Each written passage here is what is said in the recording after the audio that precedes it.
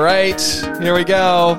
Podcasting time. Glenn Power is here in the Rove Hotel, downtown Dubai's epic podcast studio.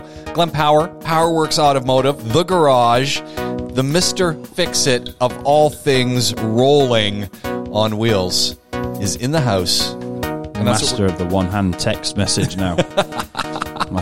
Honestly, repetitive strain injury is real.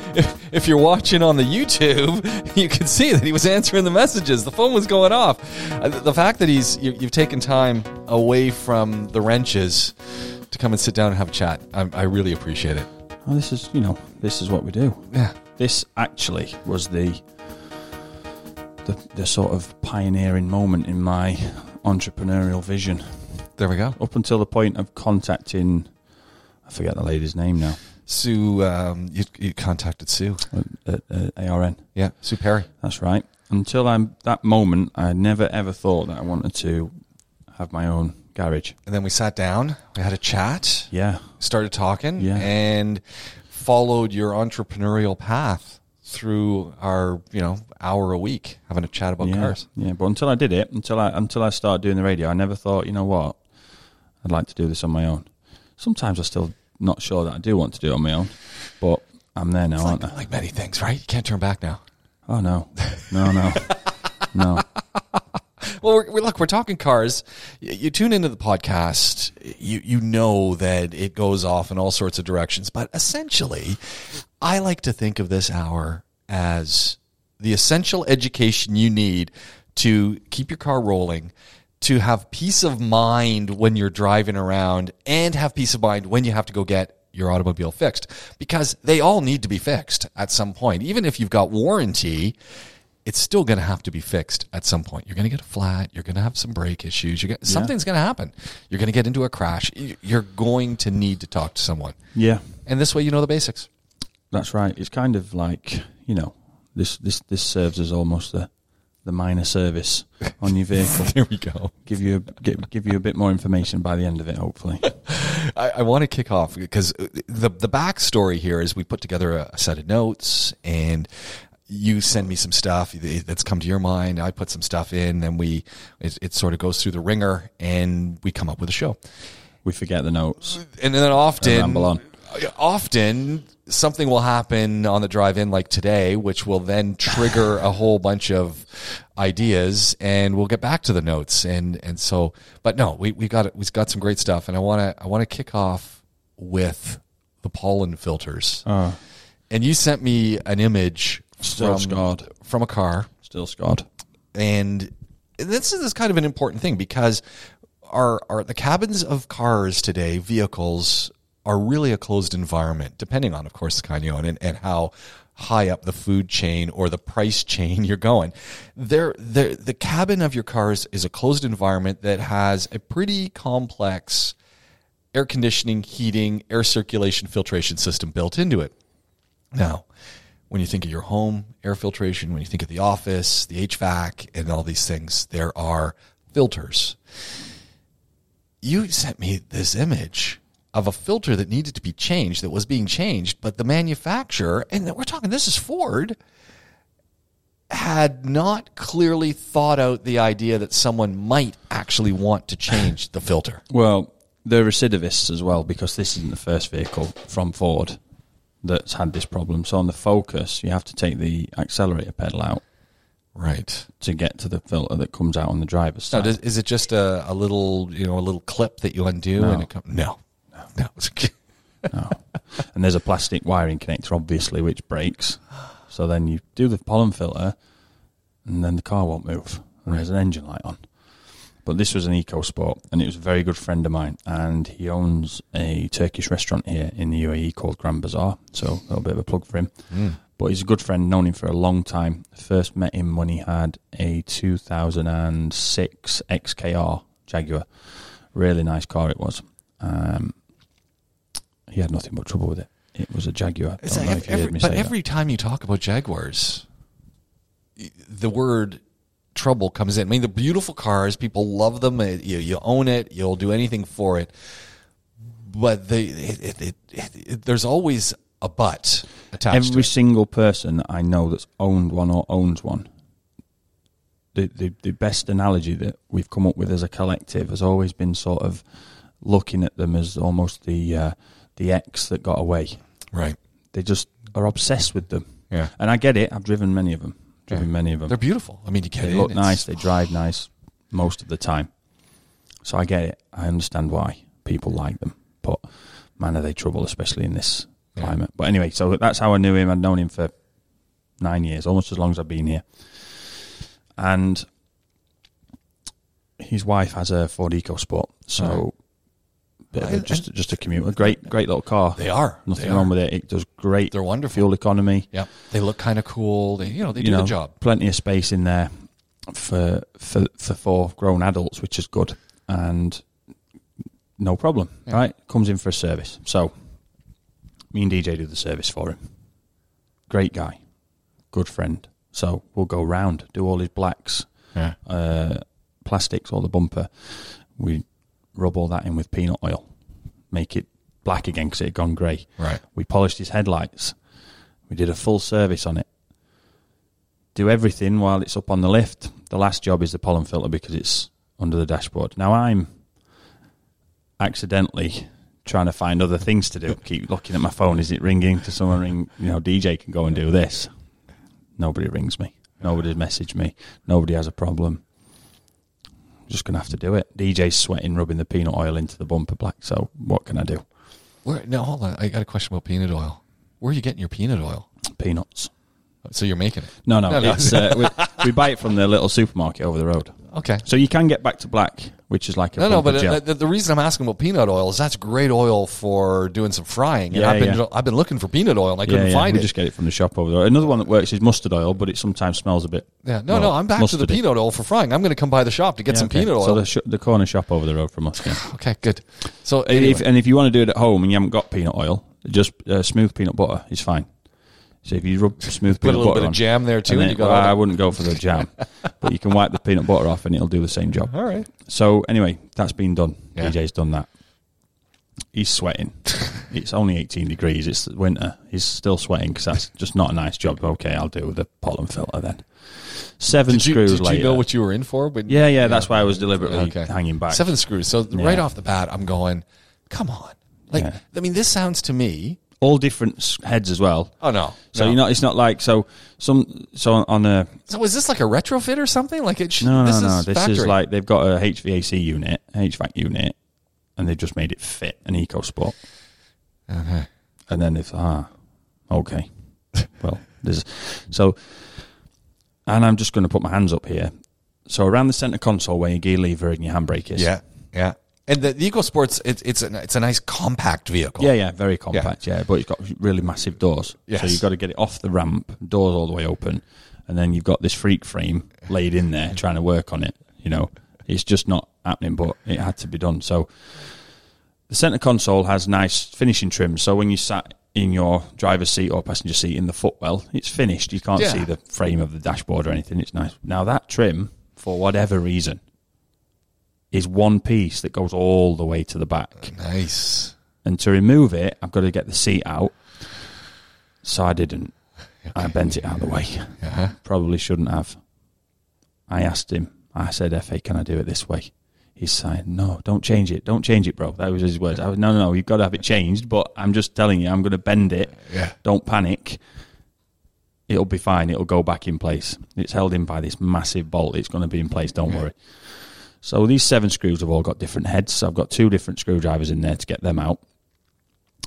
And then the trim's all the way out. So now I've got no space because the trim's in my way. But it's either that or take the seat and the trim's on the top of the gear lever out to get this trim off. I'm not doing that. So then I'm going in there. There's then 3 screws that hold a cover in to hold the filter in and keep it sealed. 3. These screws have got green paint on them, which have come when they've assembled the HVAC unit to make sure that they're torqued. You paint them up to say you've torqued them. This paint mark is still there and hasn't been disturbed. This car is 5 years old. never had a pollen filter change. Even in the dealer, they didn't change the filter on it. And you know why? I know because why. It takes The guys are on bonus. Yeah, it takes 7 screws. You got to remove this. yeah. I know why. I've still got the scars. My hands are covered in them. So I'm real mad at this point. Yeah. So I'm like, the dealer's not even changing it. Why am I in here doing this? Yeah. So I'm chuntering to myself. DJ now has finished his job and he's behind me just laughing. Because why wouldn't you? But I'd have been laughing at him. In fact, what I'd have been doing to him is I'd have been starting the car and putting the heating onto the footwell to make it worse, which we did used to do to each other. But, you know, that's for another day. So anyway, then the filter comes out 2 centimetres.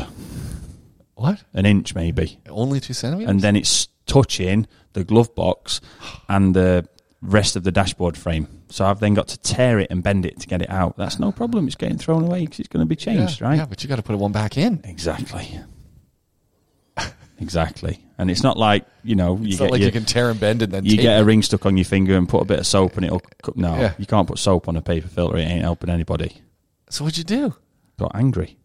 Of course. Just squashed it. Now, the concertina, a bit like an accordion, right? Yeah, of course. So squashed it down and bent it in, but the airflow is one direction and there are no markings on the filter to tell me which way the air blows. No. So I've then got to work it out by the fleck on the paper.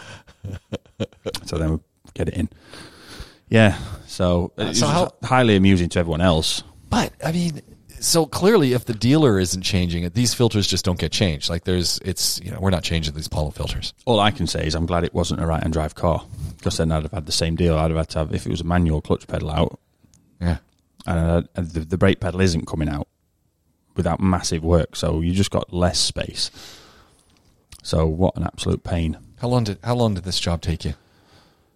Better part. Now, I did stop a couple of times to scream into a pillow and go back and get another screwdriver. Yeah. But best part of an hour. Man, that's a lot of time. Yeah, better part of an hour. And the phone ringing and message and stuff. But realistically, you know, 30 minutes is what you're going to be spending on it. That's a lot of time. These things should just slide out. I mean, now do you think it was right at the point where pollen filters became this idea that, you know what, we really need to be swapping these in and out more often, and they just hadn't thought about it at that point? No, because this car isn't... What was this, 2016 when the EcoSport first arrived? 2017? Yeah. So, no, we were thinking of it. I mean, it's a filter. You can put it in and out, so... Okay. Yeah, because they're clearly... cars since the 80s. Clearly, no one's taken that filter out. I mean, it's way too hard. You think of a dealer, a retailer technician that's on a massive incentive, plus also... is monitored on an efficiency, and you probably get, I don't know, on a in our region, you're changing your pollen filter every service because of how dusty it is. Mm-hmm. Was this one pretty dirty? Horrific. Yeah, of course. Never been changed. It was really, really bad. And they have a dog. So you got dander. So there, every now and again, there's like, you know, there's down in, you know, whatever you call it. It's everywhere. The bottom of it, down in the bottom, is just thick. You know. And I think this is a good reminder to people that many cars do have pollen filters, and you need to change them. Yeah. Every service, you need to get in, and just like they clean out your air filter in your engine, you need to get that pollen filter cleaned. Yeah, the one that we used to get in the UK, which was when I was at VW, which was a difficult one, was not difficult once you knew, was the Beetle. The first time I got one to do, it was the new Beetle. The first time I got one to do, Graham said to me, go on and change the pollen filter. And he threw it at me. Yeah. I'm looking for it. Now, this generation, Mark IV Golf and 3B Passat, this is when pollen filters were outside of the car, under the bonnet, inside the scuttle panel. At least it's easy to get to. Real easy. Yeah. Now, the Passat had other issues because the seal around the bottom used to leak and the water went in and the alarm used to go off. Which we had a recall on. Yeah. But they were outside the car and easy to change. The Beetle is based on the Golf, so I'm under the bonnet. Oh, there's no space here. It's not in here. I'm under the dashboard where the others were starting to be put. Yeah. It's not there. I've got no idea. By this point, everyone's been told that the apprentice is looking for a pollen filter on a Beetle, and everyone's over having a laugh. You know, DJ probably told me it was in the back or something, you know, and I probably would have listened to him. But it's under the dashboard on the top. So you've got to take the top of the dashboard off. Now, it sounds bad and it's not great, but with one screwdriver, there's a fair few screws, but they're all the same. Right. The rest of the it's dashboard are held on with different ones, but because this is a job that will be done regularly, they made the screws the same. Nice. And once you've knocked the trim off the top, it's real simple. Yeah. So once you know, and you could change one of those in 10 minutes. You need one screwdriver, well, actually a quarter drive ratchet, because one of them's right at the front and you've got no length because of the angle of the screen. Yeah, of course. But, you know, this comes down to the fact that the EcoSport is an economical car. Well, and that's it. They're thinking, how long is it going to last? Yeah. How long you're going to keep it? You're going to move it on. Pff, do we really? And which drives me bananas, because whether I'm spending, obscene amounts of money or whether I'm spending a reasonable amount of money, those basic things should be universal, that you can get at the filters, the pollen filter for the cabin to change it. Yeah. So we have good driving health, which is going to transcend over into everything else we do. Not going to happen, though, is it? So They just cheap out. I mean, and I'm not. There's reasons for it. Yeah, It's, economies of scale. I mean, if you think about R&D required just for a HVAC unit for an EcoSport, which they're probably making the smallest margin of any car they sell on, Right. is it worth it? No. Have we got something in line already that we can kind of shrink down or shave a bit off and make it fit? Yeah, okay, we'll use that, and then we can meet a price point because it's aimed at a certain price point. Yeah. Fair enough, I understand, but the engineer, he or she that stood on that production line putting that in that, I hope, and I'm sure they were, shaking their head when the dashboard went in, thinking that's ridiculous, what a bad idea that is. He only needed to, if it had been, well, it is what it is, done. It's just, it happens with a lot of situations on cars where you can see, we've said before, engineers design them and accountants approve them. Yeah. And we're left with something in the middle, which usually doesn't benefit the technician. We need a compromise. Yeah. The interesting one this morning on the drive into the studio here is I was behind. It was another Ford, and this has got nothing to do with the car. It was a, I don't know, what even kind of what Ford it was. It was an economy vehicle that clearly been driven badly because. So I'm behind it in the Wrangler, and I'm just looking at this thing, and I'm looking at the wheels because it just didn't look right. And you had three of the wheels were rolling as they should, and the rear driver's side wheel was on an angle. Decent. And I thought, okay, maybe it's just an optical illusion. So because I was behind it for a good 10 kilometers, no. It was not, because then I'm veering over a little bit, so I look kind of like I'm driving on the phone. I'm not, but clearly people would have thought I was texting because I'm just trying to get a different angle. I'm going, no, this thing. So then all I'm thinking, having driven in vehicles that need tires and stuff, and given the type of vehicle that I drive, I'm going, that must be a weird ride inside. I mean, just thinking because instead of the tire being like this, it was like this.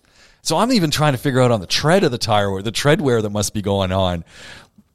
It just, what was I looking at? What did I see? Well, what's happened there is either something, for it to be one side, something's been hit and bent. Yeah, I figure it was a curb. I think they curbed it or something. Yeah, we've got countless numbers of cars that come to us like that, and a lot of the time, unfortunately, and you can understand why, people will say, "Oh no, I haven't hit anything." Yeah, sure. I'm a bit embarrassed. Yeah. Sometimes they've got bloodshot eyes and very tired and smell of a certain drink, and you think, But these things happen, and people do hit curbs, and the problem is you need to get that fixed straight away. Nothing works now on that car. Right. So the anti-lock brakes, the traction control, all require a wheel speed, and if the wheel isn't rotating correctly, it's rotating at the wrong speed, and the vehicle will detect that and think there's something wrong, which there is. So there's probably warning lights on the dash of that I vehicle. would think almost certainly, yeah. Now, the problem with it being one of the front ones is that your steering feels funny and you're constantly adjusting. So you're going to go get that you're fixed. in control of the steering wheel. So you're going to go get that fixed sooner than later. Definitely, whether it's front or rear. But when it's one of the rear ones, you might not even necessarily know. So what's happening is the steering wheel won't be straight because the back of the car is pushing the front of the car, although it's actually usually in a front-wheel drive front engine, the front of the car is pulling the rear. But the back is what squares the wheel alignment. The back is less adjustable and certainly not adjustable by the driver. So you set the wheel alignment of the vehicle basically to the back. The geometry is based on the back being straight. And if the back isn't straight, the front will be way out. Okay. So sometimes you'll see cars that are a bit twisted, older cars, they'll be called crabbing because they're the back's following the front 3 or 4 feet to the left or whatever. I've seen a few of those recently too. So it happens on the Wrangler a lot actually when people jack them up and they get different Panhard rods and what have you for the diff tubes and everything. But then they'll get adjusted all the way over one way because they'll go over a bump and get air and it'll shift into place and then it never comes back. Right. But this, in the case of one wheel like that, would almost certainly have hit a curb or maybe been parked at the side of the road and something's hit that. Yeah. But the problem is... a piece of retread that's, someone's blown a tire and they haven't cleaned it up yet and you don't see it and you hit it and...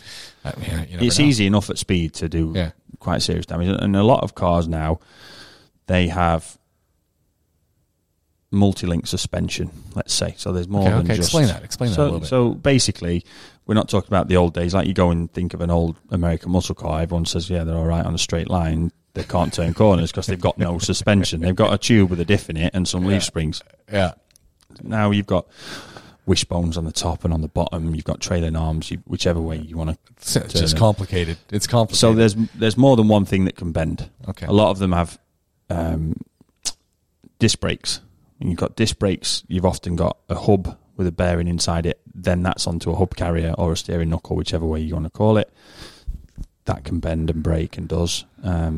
That hub carrier might have 4 links or 5 even on it for suspension. Any one of those or all of those or a combination of a mix between can bend or break. Once they've bent, they don't bend back. All right. So it's impossible. Also what can happen is, now, in the old days you'd have something called swivel axis inclination, kingpin inclination, basically referring to certain angles on the steering. You don't get that now. Oh, really? That's an old thing. It's just gone. As close as you get to that is caster, but caster is now 90% of the time is not an adjustable angle, and caster basically refers to everyone's pushed a shopping trolley in a supermarket. Yeah. So the castered wheels, you've got them on office chairs, you've got them on whatever. The ones that flap around and you can't get a trolley to go straight, it's because there's something wrong with the caster wheel. Now, that is the angle. If you imagine the wheel and then you take the centre of the wheel, if you were to go straight up, that is basically neutral. And then if you were to go left or right, you're applying positive or negative, if you want to think of it that way, in terms of caster. And that's the angle that the suspension strut, as you'd call it, a damper spring, McPherson strut, whatever it may be, is angled at. So whether it's pulling the wheel or pushing the wheel. Okay, so when you look under and you see the suspension, they're often not straight up. They are often on. Yeah, but nobody really, you think of it as that way, but there's also the other aspect of it, looking from behind the wheel. So then the angle goes that way straight, or in a very bad accident that way, which is possibly what's happened there. Okay. The wheel gets hit and that bends in the turret at the top. Now, if that's happened, that's a serious repair that requires an alignment jig, and the body needs to be aligned properly to the chassis again. And sometimes it's not doable without a massive, massive work, which is oftentimes uneconomical to do. So these things from a very innocuous accident or seemingly innocuous accident can cause massive problems. And if you don't fix them, it's not a case of things might happen. It's a case of things will and are happening straight away. So you've got your tyre wearing out first. Traction control and ABS won't work. The brakes are under different loads. They will wear out unevenly very, very quickly. They may even seize on. The tyre is getting dragged. Not only is it wearing out quicker, but it's getting a lot hotter because of the extra friction. So the pressures are uneven. And these all snowball. And you'll end up with a situation where you might try and stop in an emergency and the car will pull quickly to one side. Yep. You'll hit something you were trying to avoid or whatever it may be. So any hit to a curb, even if you do it and you drive down the road for 100 metres and think, got away with that one, go and get it checked, especially on modern vehicles that have electric steering, because they'll sometimes be able to sort themselves out with the steering angle sensor and make it seem like they're driving straight. Yeah. Okay. Go and get it checked because you might have a problem. You even at the very best case in case of hitting a curb is that nothing's gone wrong, but it's better to know that. And the very worst case, obviously you damage everything. That's shocking in terms of having to spend money. But the very worst case is it seems like everything's okay and you've put a big dent in the side of one of your tyres.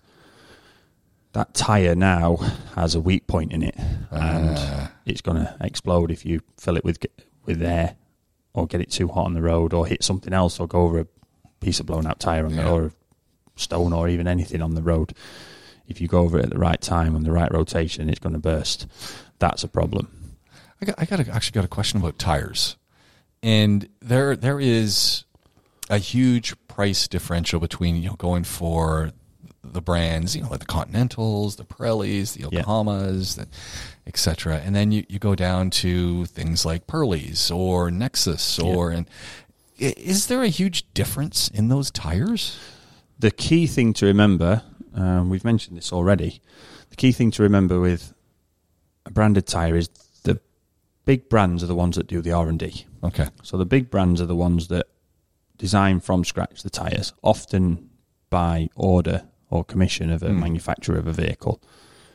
They spend millions designing them. Which is why there's a cost differential. Of course. But there's also the fact that, we're, for example, Continental. Yeah. We can charge because we have a proven track record through hundreds of years of motorsport and blah, blah, blah of what we can do. We can charge. That's the reason Lamborghini charge what they do for a Lamborghini. They can. Yeah. So there's also a kind of brand value to associate, but the most of the cost is the R&D. The materials, the raw materials, pretty much standard all over the world. Oftentimes you'll get a situation where, if I was to say to you Dunlop, everyone knows Dunlop. Everyone knows Dunlop. If I was to say Sumitomo, people would think, Dunlop is owned by Sumitomo, and the Sumitomo tyres are made by the same people, therefore. Right, so you're getting the same thing. So it's effectively the same thing. Now they have, there's separation between tread patterns and they do differentiate Which them. is where a whole bunch of research goes in, because different tread patterns and the different tread designs lead to a different ride. Yeah, exactly. Now, the other thing with tyres is manufacturers will give approval to use them. So take a Porsche. Yeah. If you have a Porsche, the tyre will have the normal size and it will have the whatever it is, but it will have a designation at the end, N1. N1 is the designation to say that that's approved by Porsche as being fitted from the factory or an equivalent of. Okay. Audi's AO, Mercedes MO. So Audi, some of the RS Audis are RO. So some of the high performance cars RO. Now this again adds a premium to the tyre because there's a lot of stuff that manufacturer of that tyre has to do to meet the requirements of Volkswagen Group for them to say, you can put an approval on that. Never thought of that. So there's a lot of that there. But then you mentioned Pirelli, a Chinese manufactured tyre, and a lot of these tyres are manufactured in China anyway. But take Pirelli as an example. They can effectively reverse engineer an already existing tyre with very little cost. Yeah. And not to say copy, but replicate that in a more economical way by producing them in higher numbers, by not necessarily going to the manufacturer for approvals, and that reduces their cost of production, and then the scale of economy, means that they can keep the price down. And there aren't always that many differences from tyre to tyre that we as standard road cars just driving to and from work would ever notice. Right. Put them in the hands of a racing driver on a racetrack, and then there's differences that will be picked up very, very quickly. So tyres are so important that it's always worth a chat with whoever's supplying the tyres as to, okay, what do you recommend here?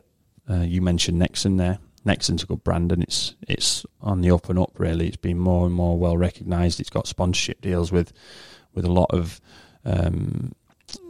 sporting clubs. I think Manchester City are sponsored by Nexen tyres, so it's well recognised. Apollo tyres in the UK is quite a popular brand now because they're affiliated with Manchester United Football Club, which again, so the Apollos. So people get to know the name and think, well, it must be okay if United have put exactly. So these things happen with tyre brands, but ultimately that comes down to the fact that a tyre is kind of a tyre. Yeah. For normal road use, just make sure that you can trace it.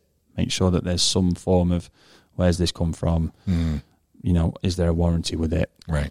Get it from a reputed outlet. Yeah, exactly. Yeah, but ask the question. Ask the right question. If you can't get the answers, don't buy the tyre. There we go. You know, that's it. And it's no different to if you're going to buy a used car and you ask, has it been in an accident? And they say, oh, flat out no. And then you check and it has. Well, it doesn't matter how minor it was. You can't trust that person. No, it's the same with the tyres. You need the paint thickness tester that you walk around it and just... Colin does that all the time. He does that. He's a paint thickness guy. He's obsessed. Yeah. He just does it for fun in any parking lot. Yeah.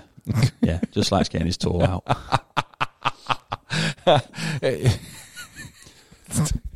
I'm not even going to go there. Look, we talked a little bit about Ford earlier, and look, I don't want to come across anything negative about Ford at all because that issue with the pollen filter is not exclusive to Ford. It's just that the story I had that was. So the reason I bring this up is I came across some material that with technology that Ford has got through, and it's a little bit dated, but actually the time of that they went through for a patent in 2018, we're 2022 now, and some of this patent application has come into life, and it has to do with manual transmissions and an electric clutch. And so I started reading about this, and I thought, okay, this is sounding interesting, and it's sounding a little bit like something out of Star Wars too. So I thought this is kind of cool, and if you're watching the Tales of Boba Fett or Mandalorian, then it kind of fits in.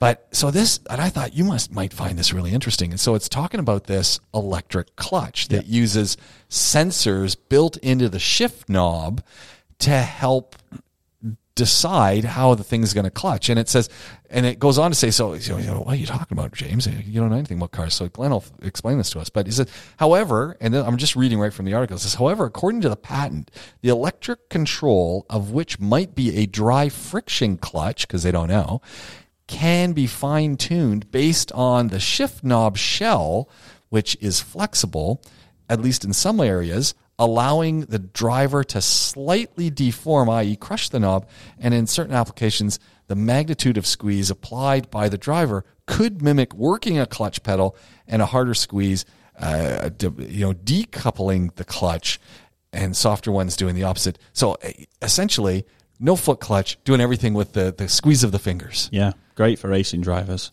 And I just thought, interesting. Now, it is a fantastic innovation. However, the issue with it is when I drive a manual, I often have my hand, which in the UK would have been my left hand here, is my right hand sat on the gear lever. Yeah.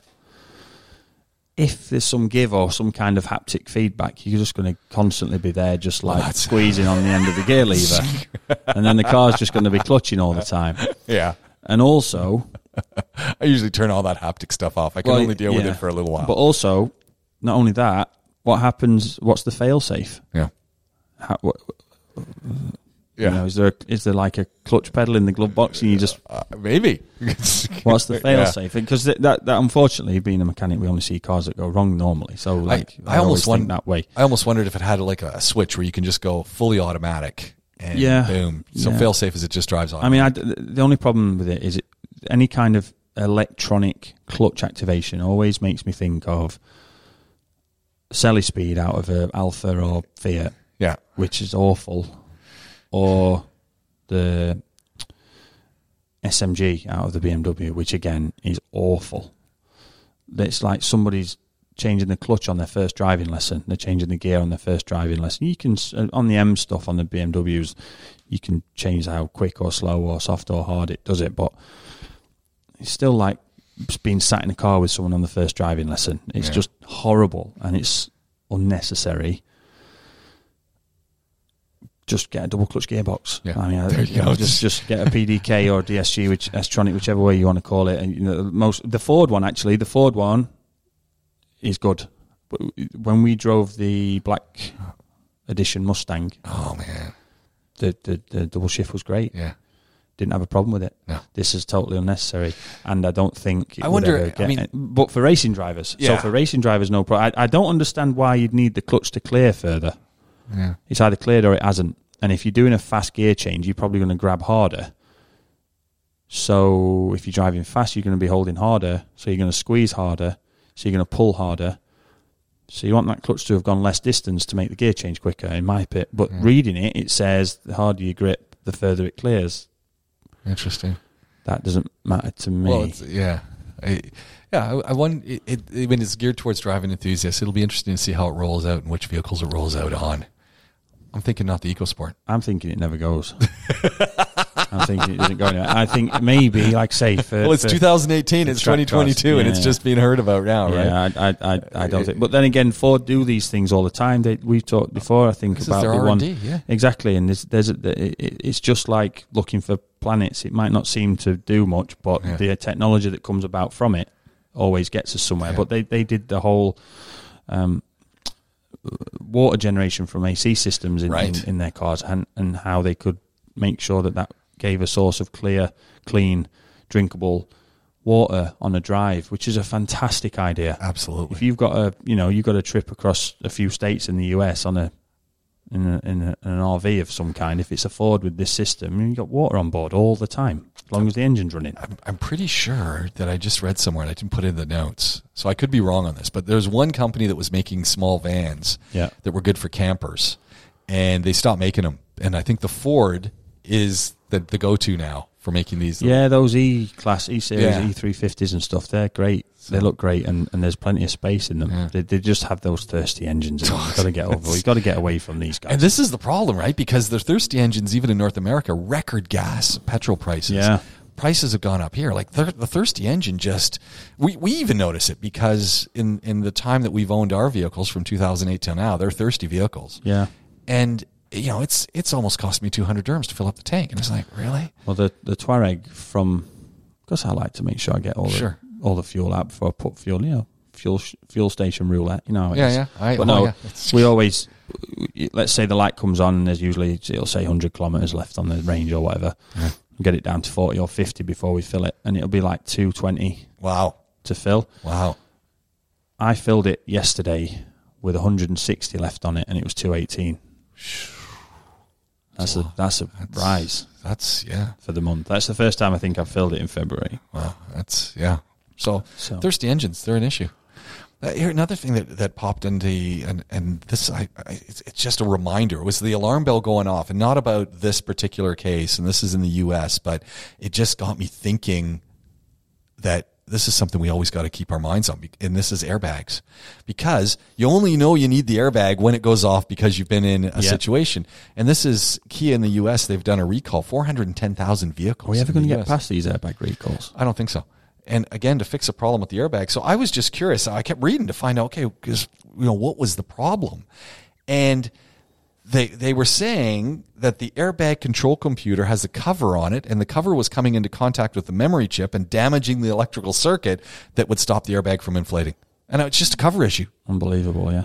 And I'm thinking, we had a Nissan Armada in on Sunday, and it's a regular customer, and he brought it in for us to do a annual sort of checkup on it and then take it for the test for the RTA.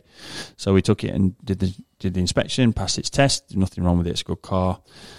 He went to register it, and it refused to let him register it because there was an outstanding recall for the airbag, which is great. The systems work. That's fantastic. Excellent. Well done, RTA. Amazing.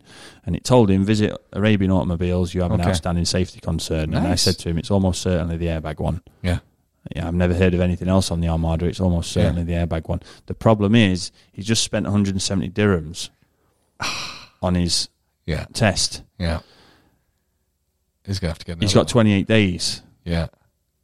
They can't get him in. Really? Wow.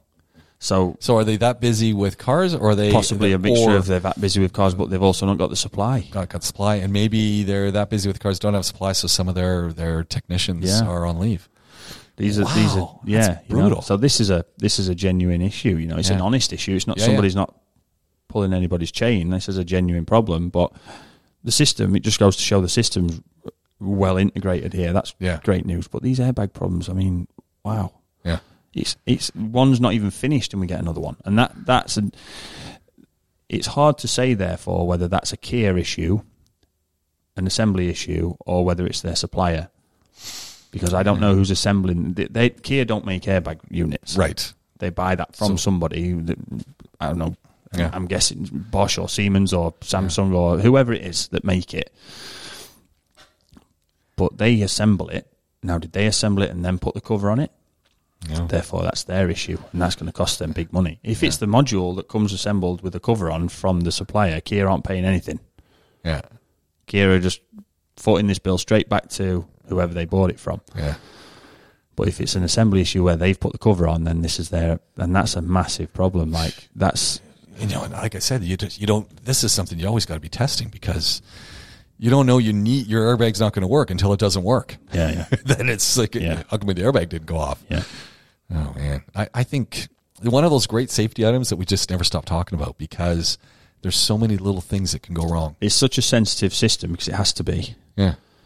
That there's a lot of things people don't realise about airbags. So, for example, you get an airbag light fault on, it'll say something like there's an excessive resistance or whatever it is. Usually, 9 times out of 10, an issue with an airbag is the actual airbag.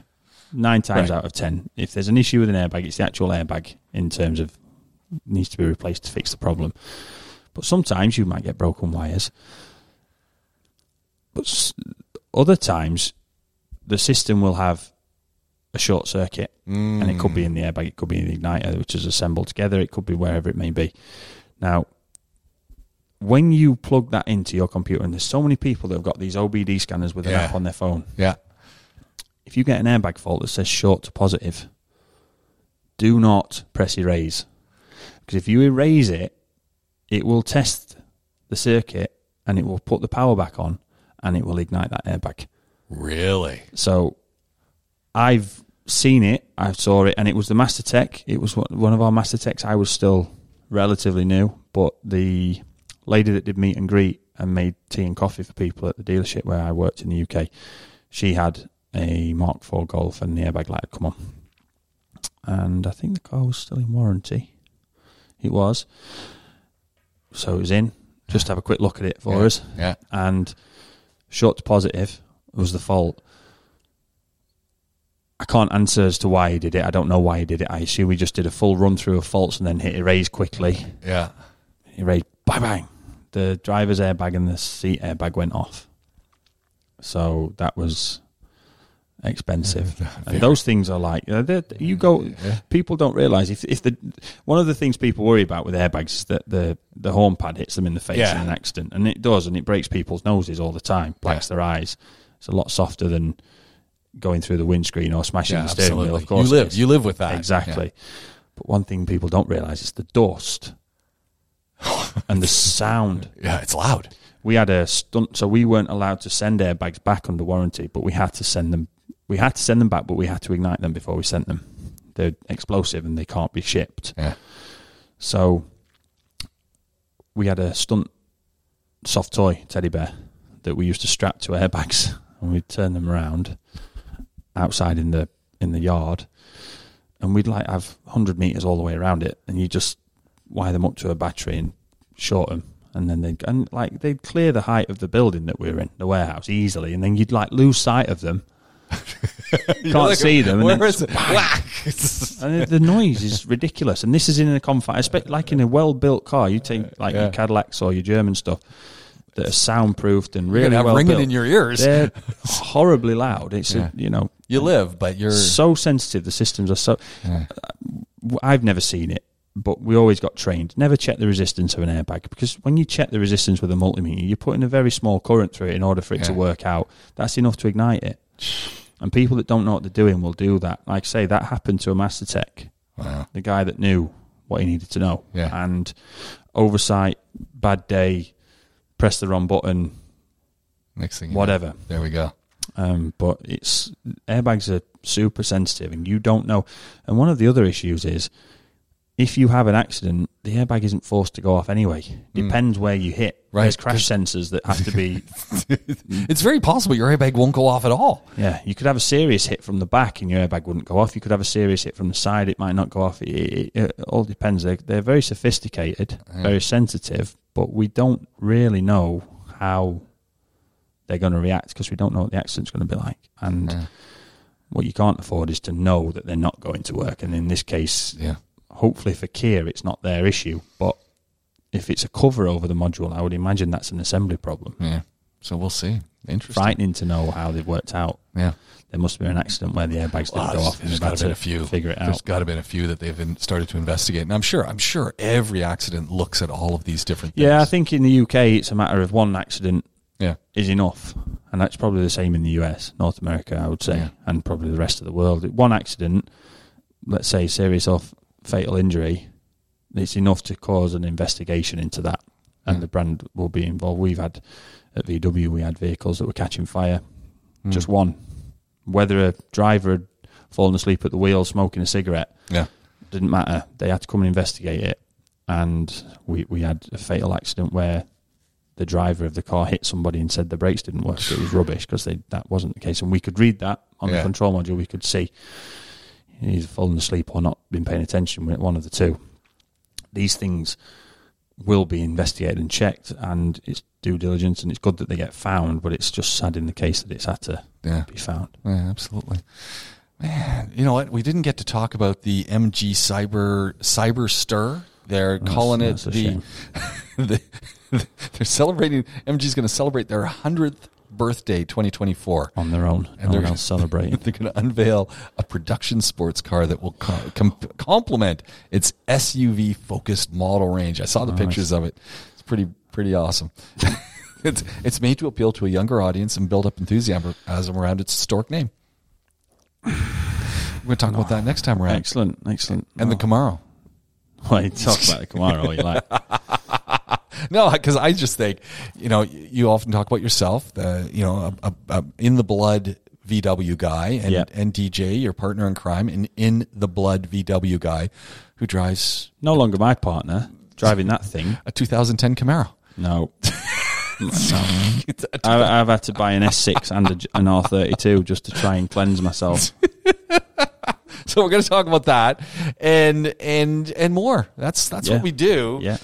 On Powerworks with Glenn Power from Powerworks Garage, coming to you from the Rove Hotel downtown Dubai's Epic Podcast Studio. I'm James Pikeway. We're going to do it all again real soon. Thanks for listening. So long for now.